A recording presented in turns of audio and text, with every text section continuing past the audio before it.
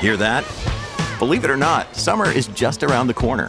Luckily, Armor All, America's most trusted auto appearance brand, has what your car needs to get that perfect summer shine. Plus, now through May 31st, we'll give you $5 for every $20 you spend on Armor All products. That means car wash pods, protectant, tire shine, you name it. Find out how to get your $5 rebate at armorall.com. Armor All, less work, more clean. Terms apply.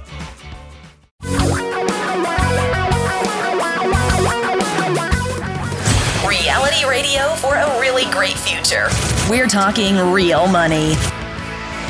I know it's the weekend, but hey, I've been having so much fun with these questions and the computer voices that I decided to do a little short weekend edition of Talking Real Money. And that's in large part, too, because we just have a backlog of questions. But I decided I'd just do one question today because the question really intrigued me. And so I did some research to give a better answer. So the question came in by being typed in at talkingrealmoney.com. You can also call your questions in at 855-935-TALK, 855-935-8255. But when you type them in, I'm going to try every now and again, maybe all the time, to turn them into another voice. It'll be the right gender. It's not going to sound like your voice. It's a computer. So that we have two voices on the podcast. So this is a short version of the podcast. I call it Quick Queries, Rapid Replies. And here's the question. I have a $1 million umbrella policy in addition to standard home, fire, and auto insurance. Should I increase my umbrella coverage as my assets increase? As I mentioned, I wanted to do some research on this question because I'm bothered by insurance. I know it's a necessary thing, but I truly consider it to be a necessary evil that the insurance companies win and you generally lose. And that's okay because there's that whole peace of mind thing that we get from it. But do you need more than $1 million umbrella policy? Of course, the insurance companies are going to tell you, yeah, you need to protect. You got $3 million in assets? You need $3 million in coverage to protect those assets. But do you? Do you? I mean, first, let's say you lost $1.5 million judgment. Is it going to dramatically change your life? That's an important consideration, but it's a much less important consideration when you learn the facts about lawsuits. I looked it up.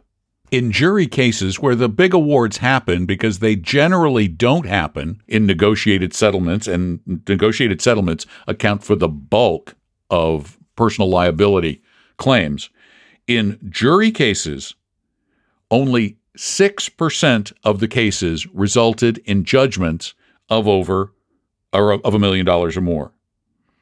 That means that only about 1,000 times a year are $1 million plus judgments issued.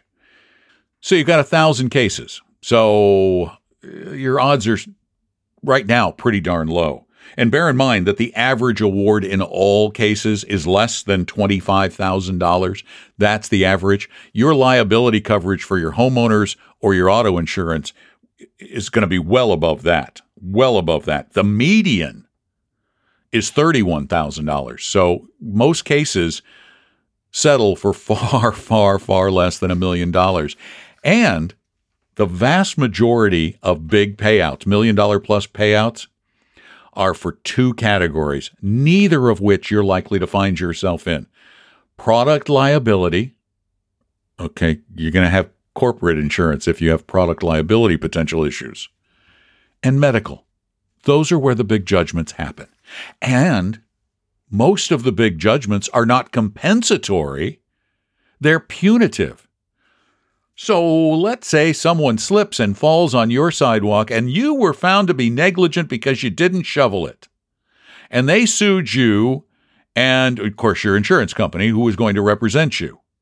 They are going to not only have to prove that you were negligent, but that you went out of your way to do something untoward to keep this person from getting paid, and you needed to be punished for that.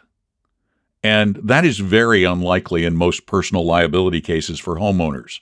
So $1 million judgments for homeowners, my gosh, you can extrapolate from this. I don't have the exact number, but extrapolating from this based on the number of cases that are over $1 million that are product liability and medical, you're looking at best 100 or so cases that involved individuals' liability that cost more than $1 million. Are you willing to pay an insurance company hundreds of dollars every year on that incredibly unlikely possibility? I got to tell you, I think it's just wasting money.